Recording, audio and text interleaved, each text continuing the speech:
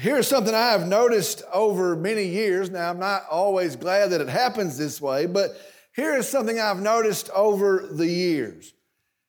If God teaches me something, He usually, and I'm going to say almost always, very shortly, tests me in it. And that's what I've seen, and that's what I've noticed. If God teaches me something, it's usually a very short amount of time before He tests me in it. Let me give you a couple examples. If I'm studying His Word, if I'm reading His Word, if I'm praying and considering what I'm reading, and He were to teach me about patience, before I can turn around, there'll seem to be a test of my patience.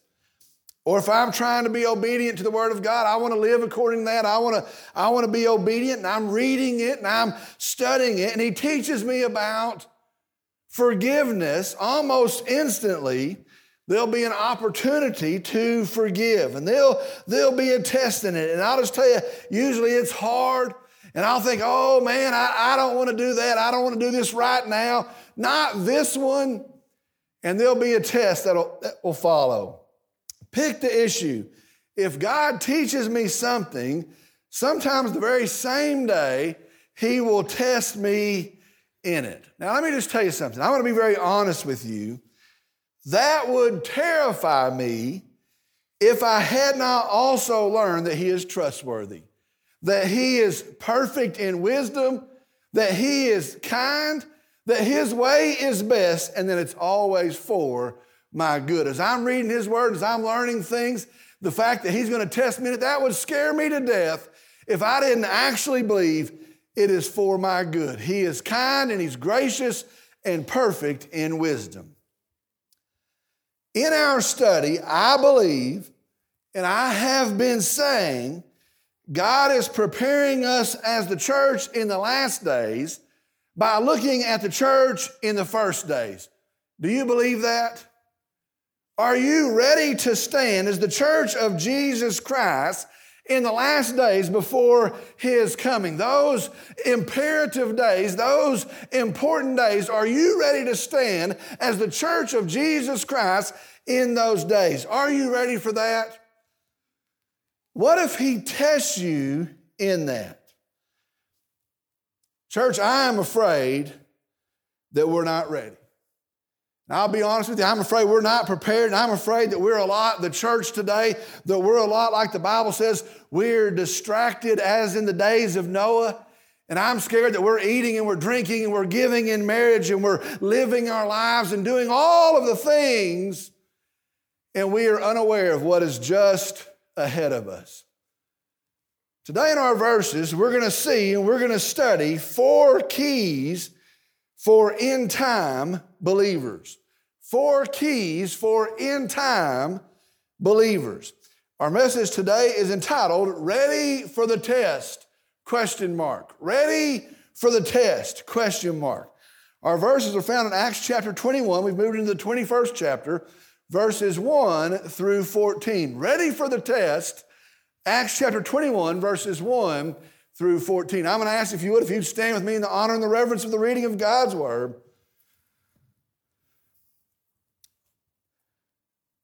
Chapter 21, beginning in verse 1. God's Word says this.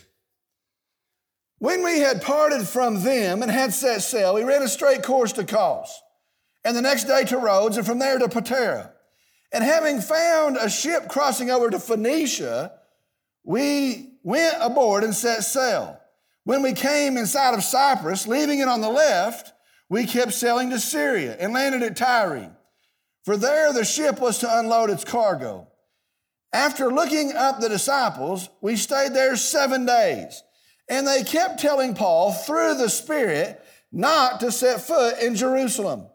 When our days there were ended, we left and started on our journey, while they all, with wives and children, escorted us until we were out of the city. After kneeling down on the beach and praying, we said farewell to one another. Then we went on board the ship, and they returned home again. When we had finished the voyage from Tyre, we arrived at Ptolemais, and after greeting the brethren, we stayed with them for a day. On the next day, we left and came to Caesarea, and entering the house of Philip the evangelist, who is one of the 7, we stayed with him. Now, this man had 4 virgin daughters who were prophetesses. And as we were staying there for some days, a prophet named Agabus came down from Judea. And coming to us, he took Paul's belt and bound his own feet and hands and said, "This is what the Holy Spirit says. In this way, the Jews at Jerusalem will bind the man who owns this belt and deliver him into the hands of the Gentiles." When we had heard this, we, as well as the local residents, began begging him not to go up to Jerusalem. Then Paul answered, "What are you doing, weeping and breaking my heart? For I am ready not only to be bound, but even to die at Jerusalem for the name of the Lord Jesus."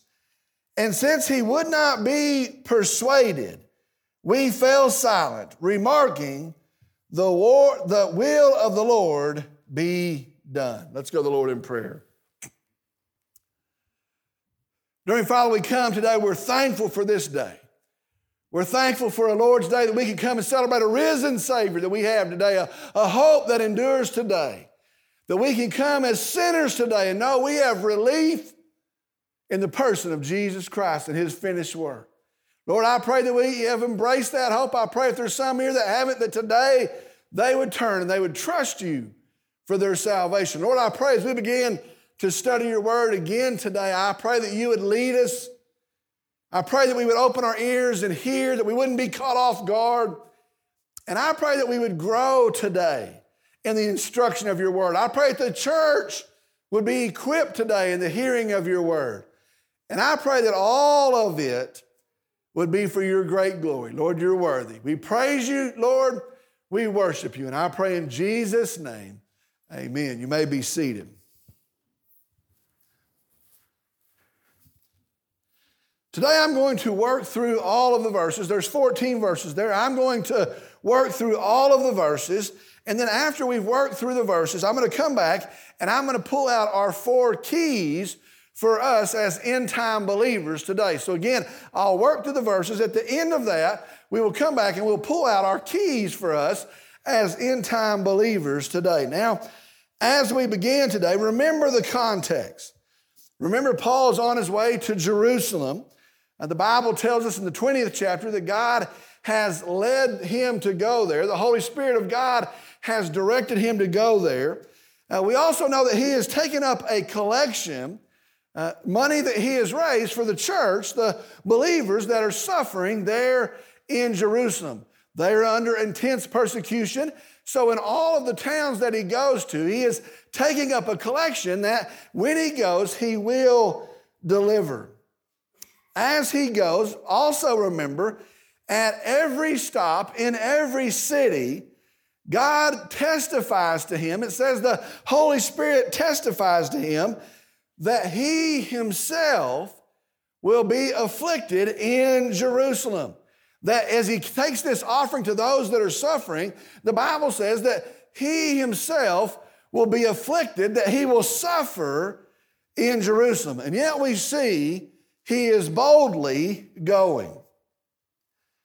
In the immediately preceding verses, we read that on the way to Jerusalem, he has called all of the pastors from the city of Ephesus. Remember, he spent about 3 years there preaching the gospel, training them. On his way, he stops and he calls all of the pastors out of the city of Ephesus, and he instructs them one last time. He encourages them one last time. After that, he's going to take leave of them. Our last 2 sermons, our last 2 messages came out of that event. Really, he tells us about pastors, the role of pastors in those verses. And so that's our last 2 sermons. Let me read chapter 20, verses 36 through 38 to help us set our context. When he had said these things, he knelt down and prayed with them all. And they began to weep aloud and embrace Paul and repeatedly kissed him, grieving especially over the word which he had spoken, that they would not see his face again. And they were accompanying him to the ship. He has instructed them. He has prayed with them. Now he is going to take leave of them. They're going to go back to their city, and he's going to continue his journey. That brings us to our verses today. Starting in chapter 21, today beginning in verse 1. Here we go today. When we had parted from them and had set sail, we ran a straight course to Kos, and the next day to Rhodes, and from there to Patara. Now I want you to notice here in verse 1, it says, we. Understand, we've seen this starting to happen a couple of times now. We includes Luke. The author of this account is Luke. The author of the book of Acts is Luke. Well, understand, he is with Paul, and so this is his eyewitness record of these events. So it's not another person has told another story. When he says we, Luke is with Paul, and this is his eyewitness record of these events. When we had parted from them and had set sail, we ran a straight course to Kos, and the next day to Rhodes, and from there to Patara. Verse 2, and having found a ship crossing over to Phoenicia, we went aboard and set sail. Verse 3, when we came in sight of Cyprus, leaving it on the left side, we kept sailing to Syria and landed at Tyre, for there the ship was to unload its cargo. Now, I want you to notice this as we move through these verses. They are moving along. They are pressing on. They are headed on their journey to Jerusalem. As you read these verses, you see that. They're moving right along. They are pressing on in the journey. Verse 3 says they are in Tyre while the ship unloads and then reloads. They're waiting for the trip to resume. And so they've stopped in this city. The ship is being unloaded. It'll be loaded back, and then they will push on from there. And so they're in this city waiting on the trip to resume. All right, verse 4.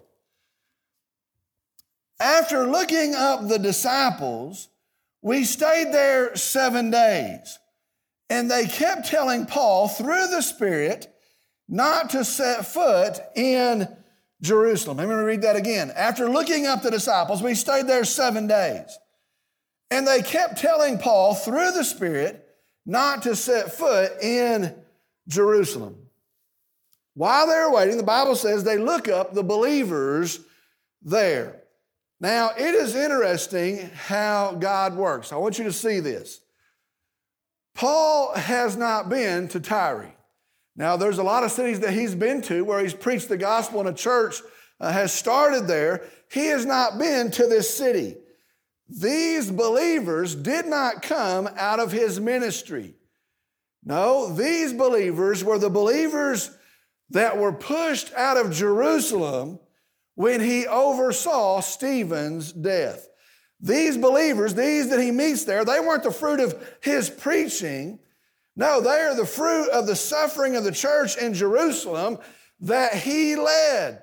Remember, he's the instigator of that. He's the cause of that.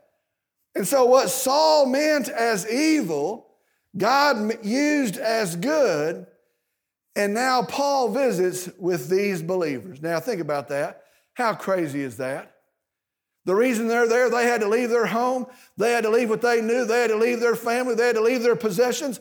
The reason they are there is because of the suffering that was inflicted at his hands. And now he's visiting with them as believers. Let me tell you something. I think that's awesome. God works when we can't see it. God is faithful when we can't see it. God works where we don't expect it. We would never expect that. And here is the evidence of that.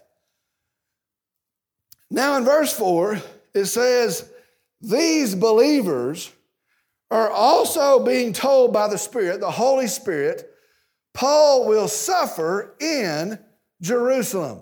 And so they are saying, don't go there, do something else. The Spirit is telling them Paul will suffer there. And so they are saying, do not set foot in Jerusalem. All right, verse 5.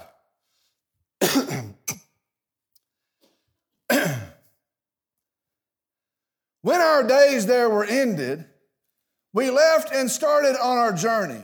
while they all, with wives and children, escorted us until we were out of the city. After kneeling down on the beach and praying, we said farewell to one another. All right, if you recognize this, this is very similar to what happens with the Ephesian pastors. These believers, they follow them out of town. They have spent this time with them. They follow them out of town. And the Bible says when they get to the beach where the ship is, they kneel down and they pray. Once again, I want you to see this. We saw it last week. The church is a supernatural thing. We need to be sure of that. Don't lose sight of that. The church, it's not a civic club. It's not an organization that the world would put forth. The church is a supernatural thing. And the work of the church is a supernatural thing. When we are in the will of God, doing what He's commissioned us to do as a church, it is not a normal endeavor. The work of the church is a supernatural thing. And so they pray. It says they get on their knees in humility and they are seeking God and they pray. Now, I want you to see that's a big deal. Let me tell you something today. As a church, when we can do what we are doing, and if we can do what we are doing without sincere prayer, then something's messed up. And I'll just tell you that. If we can do the things that we've set forward to the church to do, and we can do those things and we can not go to the Lord in sincere prayer, then what we're doing is messed up. Because it is a supernatural thing, and for the second week in a row, they bow on their knees and they seek God in prayer. Listen to me, church. We are on a supernatural mission. We must be a praying people. All right, verse 6. Then we went on board the ship, and they returned home again. Verse 7. When we had finished the voyage from Tyre, we arrived at Ptolemais, and after greeting the brethren, we stayed with them for a day. Now, here in this city, they find more believers. And the Bible says they spend the day with them. It is another day with like-minded people. It is another day with people whose hope was in Jesus. Their hope is in the gospel. And so when they get to this city, they find the believers and they fellowship with them for the day. Verse 8. On the next day, we left and came to Caesarea. And entering the house of Philip the evangelist, who is one of the 7, we stayed with him. Now, verse 8, remember Philip in Acts chapter 7 and Acts chapter 8, it's a little time back. He was one of the 7 chosen to serve the widows there as the church was starting in Jerusalem. And so that's what it's talking about. He is one of the 7. We read of him there. We also read in chapter 7, chapter 8, he is the one that takes off to go preach the good news of Jesus Christ. We read the account. He's traveling along. He finds an Ethiopian, a eunuch, who is reading the scroll of Isaiah, and he comes alongside and he tells him of Jesus. He leads him to Jesus and he baptizes him. Well, it is that Philip that now lives here. And so when they get there, they go to his house and they stay in his house. Now, let me just tell you something. I love that he is recorded as Philip the evangelist. Now listen, you'll live your days, and I'll tell you, life is short and it is fast, a lot faster than we think it is, and you'll be remembered for something. You'll be remembered for something. You may be remembered for a lot of things. Some folks may remember you as this, your kids may remember you as that, but you'll be remembered for something. Philip is called the evangelist. Philip the evangelist. Literally it translates, listen to this. Here's what it literally translates. The good news teller. Philip, the good news teller. That's the most literal translation. The good news teller. Let me read verse 9. Now this man had 4 virgin daughters who were prophetesses. He had 4 unmarried daughters, that's what that means. And God used them as prophetesses. Now I want to explain this. This was a gift. It wasn't like an apostle that spoke the word of God. This was a gift in the New Testament church where they spoke a message from God. In the context of the New Testament church, a prophet, a prophetess, they spoke a message from God. Usually, it was local in context. It was for that local body. God wanted to give them a message. And so this prophet in the New Testament church, a prophetess, would speak a message, usually local in context. It was his way of speaking to a local church for a local situation. Now, we're going to see that here in a minute. These 4 daughters did that. Now, here's something, and it's awesome, and it's too awesome I couldn't pass it by. I read this, and here's what I took out of this, and I want to show it to you. Watch this.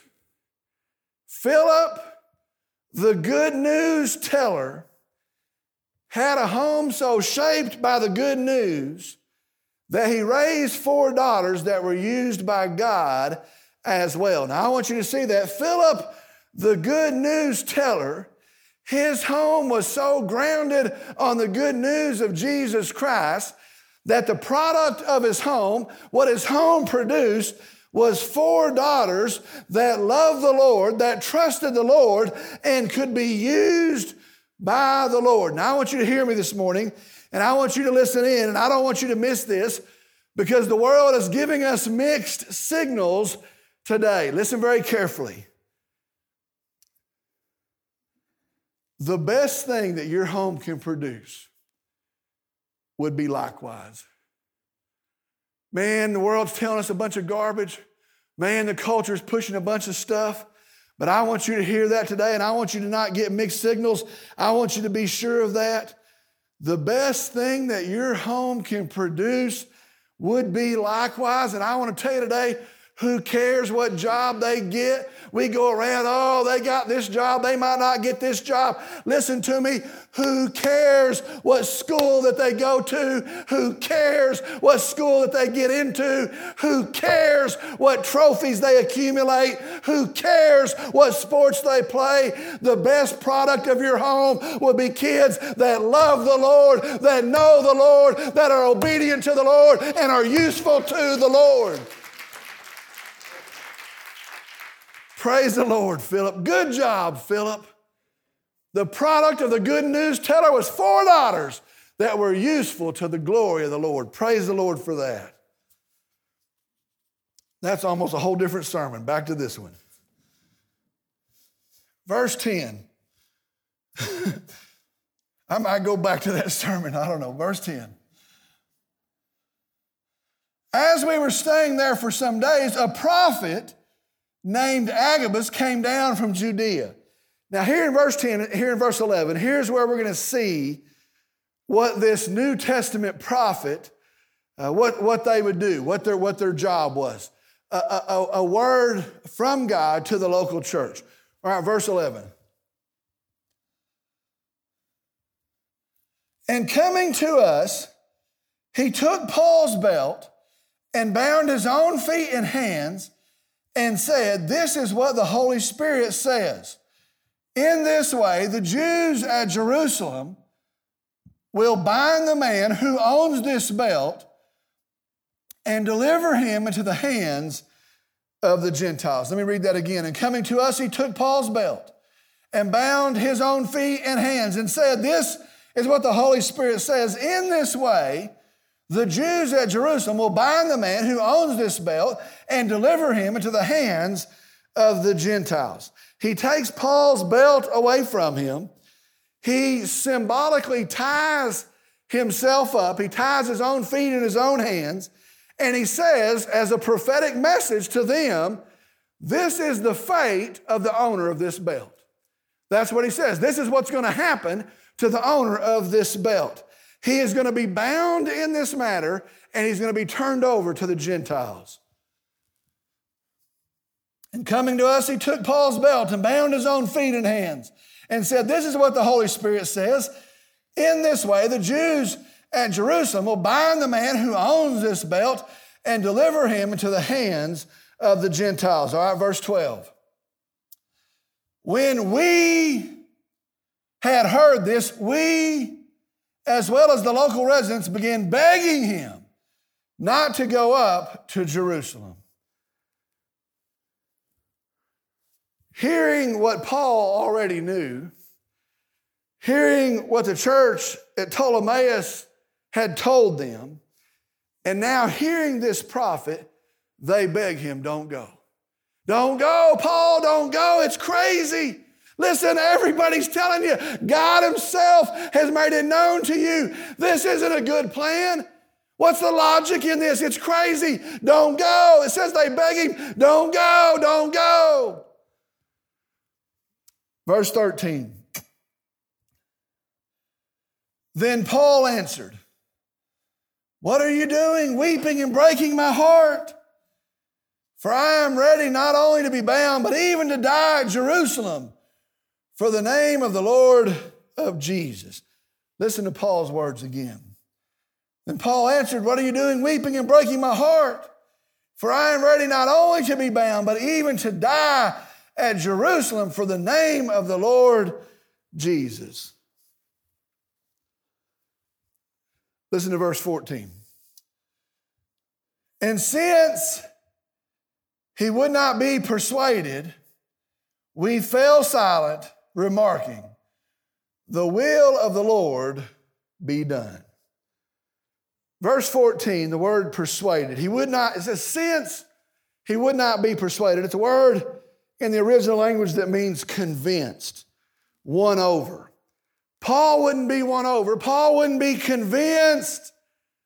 And so he says, we fell silent. And the ending remark of the section is this, the will of the Lord be done. The will of the Lord be done. Now that's really just a pretty crazy account. That's a pretty strange account. You read that, there's some things in there that are weird. That's a pretty crazy account. Here's the question. I want you to listen. What does it mean to us? What does it mean to us? If you hadn't looked around, if you hadn't noticed, listen, things are different. And things are changing rapidly. And I want to tell you, we're living in the days truly before Jesus comes again for his church. And I believe, listen, church, we may be eating and drinking and giving in marriage and going to the mall and buying cars and hustling all around. But we're living in the drumbeat of the drum is sounding. Jesus is coming again very soon. So what does this mean to us? What does this mean to us? Let's see what it means. 4 keys for end-time believers. 4 keys for end-time believers. Are you ready for the test? Are you ready to stand in these important days? Folks, listen, we're here. Are you ready for the test? 4 keys today for end-time believers. All right, here we go. The first key is this. Man, these are important. Listen very carefully. The first key is this. Understand, avoiding hardship is not the goal. Wow, that's backwards, isn't it? Avoiding hardship is not the goal. Stay with me. Did you notice there seems to be a contradiction in these 14 verses? Stay with me. In one account, and on one hand, in chapter 20, it says the Holy Spirit is leading Paul there. The Holy Spirit, it says he's under the bonds of the Holy Spirit. He's being led by God there. And now it says that these believers, notice, led by the Spirit, tell him, don't go. What is the deal? Did you ever think about that? Is God schizophrenic right here? Are there 2 messages, one to go and one not to go? Are there 2 messages that are opposed to each other? What's going on here? See this. There is one message from God, and it is a consistent message from God. Watch this, notice this. The consistent message is Paul will suffer in Jerusalem. That's the message. That's the consistent message. Paul, he will be afflicted in Jerusalem. Go all the way through it, read it. That's the consistent message. He will suffer. He will be afflicted in Jerusalem. So what's the difference? So what's happening here? Watch this. Stay with me. The difference is in the interpretation of the message. Stay with me. See, there's just one message. Paul's going to suffer when he gets there. The difference is in the interpretation of the message. You see, when the believers hear that there is suffering ahead, they say, well, hey, skip that. When they hear there's suffering ahead, they say, miss that. That's only logical. You'd be crazy to go on ahead. By all means, there's suffering ahead. That's the message of God. Avoid that. It has to be a warning. There's suffering ahead, so they beg him, do not go. Get this, and we better be sure of it. Listen very carefully. We better be sure of this. The goal is not to avoid hardship. The goal is not to avoid suffering. And we need not be confused. Listen very carefully. The goal is to honor and obey God, even if it comes through suffering. You see, Paul understood. Paul got it. They heard their suffering. They can't say, that makes any sense to go into suffering. The goal is not to avoid suffering. It is to honor God even through suffering. Folks, I want to tell you today, the believer today and the church today that has decided to never suffer, they will never be available for the mission of God, because when it gets hard, you know what? They're going to be gone. And the believer says, you know what? It's all about this and health and wealth and good times and name it and claim it and never have tough things. The believer and the church that have decided to never suffer, they're not going to be available and they're not going to be useful to God, because they're going to be missing when times get tough. Man, isn't that our day? The first key is this: understand, avoiding hardship is not the goal. We better be ready. I think it's interesting. All through Paul's ministry, he suffers so much that the folks say he must not be on God's mission. And you go read the letters that he writes, and over again, he has to say, I'm an apostle, I'm an apostle. The reason they think he's not an apostle is because he's suffering so greatly that a true disciple, a true apostle, wouldn't have to go through such hard things. Today, when it's hard, people start to say it must not be God's plan. This is too costly, it's too hard, it must not be God's plan. The first key is this, and understand it: avoiding hardship is not the goal. Avoiding hardship is not the goal. Here's the second key. Understand this. Listen very carefully. Second key is this: understand the mission set by God does not need the endorsement of man. Woo, listen to that in the end days. The mission set by God does not need the endorsement of people. I want you to notice here in these verses, they are all against Paul. Luke is against Paul. His close companions are against Paul. Do not go. Do not go. This doesn't make any sense. We'll find some other way. Do not do it.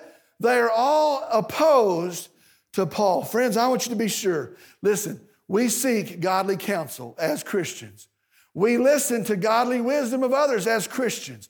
But I want you to know, and we better be resolved, when God sets the mission, we do not need the endorsement of people. Folks, in these end days, and increasingly so, man, just look at the last couple of weeks, we will stand and we will exist in the minority. And I want to tell you, it's going to get to the point we may even stand by ourselves. We may stand alone. Are you ready for that test? The second key, the mission set by God does not need the endorsement of man. Third key is this, and man, is it important. Third key is this, so important. Listen very carefully. Listen to this. As believers, we are to encourage each other to serve the will of God. This is important. This is necessary. It's why I believe he puts us in the church. As believers, we are to encourage each other to serve the will of God. Now be sure, listen to me today. Part of our job is to say to each other, obey God. That's part of our job. We're to come up and say, hey, obey God.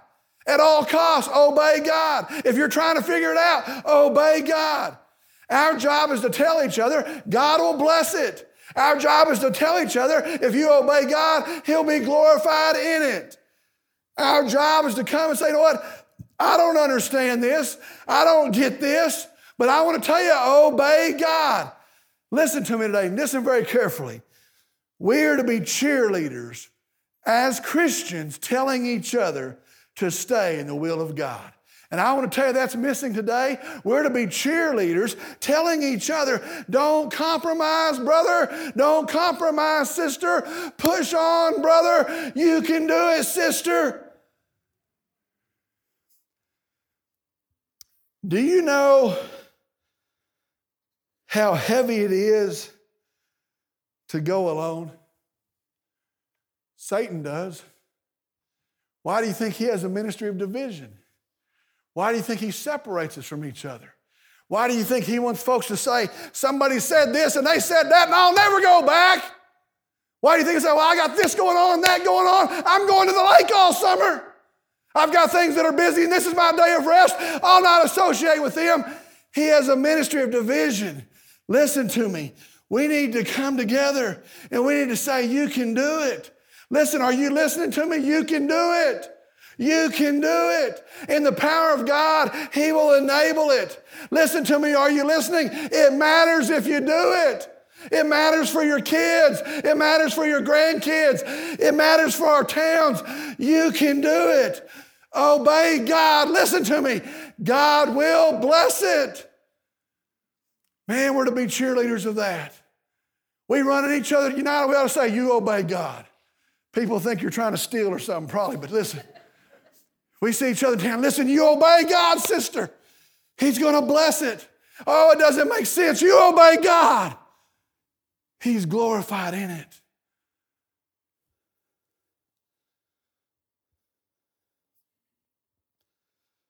Whew. How awesome would it be? I'm being honest. If somebody said, I see you, and I see that you're trying, I see that you're working, I see that you're striving. God sees you too. He knows you. He's going to use it. You keep on. Let me tell you what's happening instead. Sadly, and I'm talking about the church, sadly, we got too many folks that come along and say it's too hard. It's too costly. You're crazy. Calm down. It's okay. Nobody really expects that. You think anybody really expects that? God's a God of grace. You think he's going to hold you to that? Worse than that, we got a lot of folks that come alongside, and I'm talking about today, and they say, you can't do that. And you know what? You'll never make it. And you know what? If you do make it, it's not going to matter anyway. I want you to look at verse 14 with me. And since he would not be persuaded, we fell silent, remarking, the will of the Lord be done. I want you to hear me. I'm going to tell you one more time. Listen to me. You can do it. God's going to empower it. God's going to bless it. Listen to me. You can do it. If you're a father here and you're needing to lead your home as the force that would point them to Christ, you can do it. If you're a mother and you're raising kids and it's hard and you're pulled every which direction, let me tell you, if you'll do it in obedience to Christ, it's going to be hard. It's going to be counter to the world, but you can do it. If you're operating in a business and the world says, you know what, do it some other way, no one cares, get ahead, you know what? You can do it. You obey God. No one may even know it, but he'll be blessed. He'll be glorified. You will be as well. Listen to me. Here's the deal today. In the power of God, you can do it. Obey God. He'll bless it. Praise the Lord for that. The third key, as believers, we are to encourage each other to serve the will of God. They got silent and said, the will of God be done. We're to encourage each other to serve the will of God. Here's the fourth key. Fourth key is this. As believers, listen to me, this is going to be big. Your courage will be equal to your conviction. Your courage will be equal to your conviction. I want you to remember all of these chapters. Paul's beaten. Guess what? He keeps on going. How many beatings before you decide, I don't like beatings anymore? He's beaten. He keeps on going. He's run out of town. How many towns are you going to go into? And you're going to say, I'm going to stick my neck out to tell you the good news of a Savior. And they run you out of that town before you say, you know what, let them have it. Let them have it. Let that town have it. I'm not going in there. He keeps going. He is discouraged. One of the things I read the New Testament, Paul was discouraged. Oh, so discouraged. Says his friends ran out on him. The ones he loved ran out on him. You know what he does? He keeps going. Verse 13, Paul says, I know what is ahead. But here's what he says. I'm not only willing and ready to be bound, I'm willing and ready to die for the name of my Savior, Jesus. Let me ask you the question, why? What's wrong with him? Why would he do that? Why, good grief, even to die for the name of Jesus? Why would you do that? Well, I want to tell you today why. And I want to make it very clear. Why would he do it? Why did he do it? Why is that what he tells us today? I want to tell you why. Let me tell you. The why is this. It's because Paul knew his sin. Paul knew his sin. He was aware of his sin. He knew how sorry his heart was. He knew the things that he had done. He knows when he runs into those people in Tyre, he knows the reason they're there is because he ran them to there. He knows his sin, and he says, I am the chief of sinners. He knows in his sin, he is doomed. He knows in his sin he has no chance. He is guilty. He knows his sin. He knows he has no hope in his sin. But he also knows there is a Savior. And there is a Savior that loves him. And there's a Savior that paid his price on Calvary because he died for sinners and he died for sin. And Paul knows it. He knows it. He knows he was placed in a grave. He knows that God in human flesh died for sin. He knows it. And he knows in the power of God that he overcame death and he pays for sin and he stands alive as the victorious king. He knows it.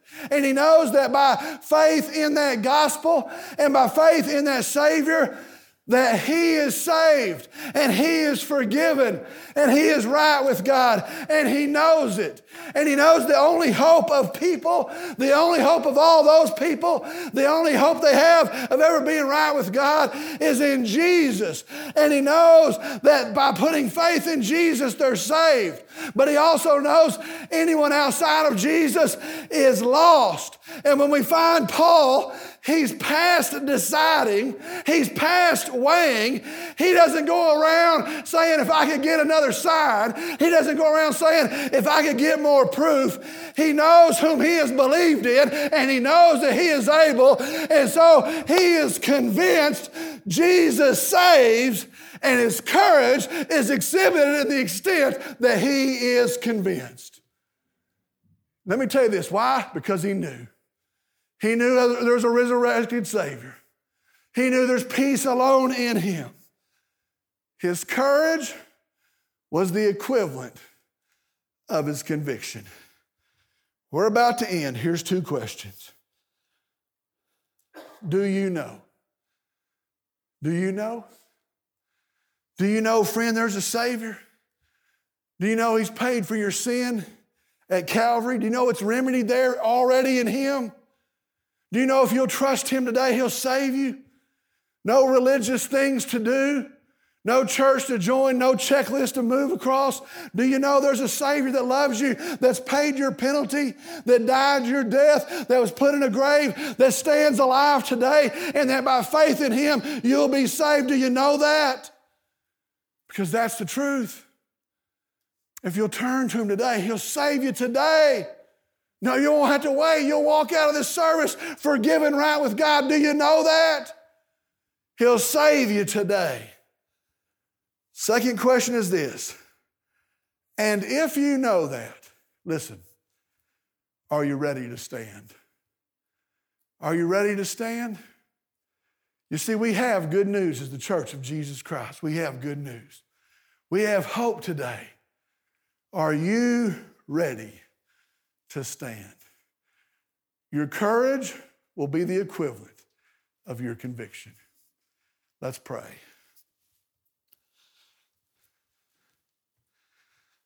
Dear Father, we come and we praise you today. We thank you today. We have good news.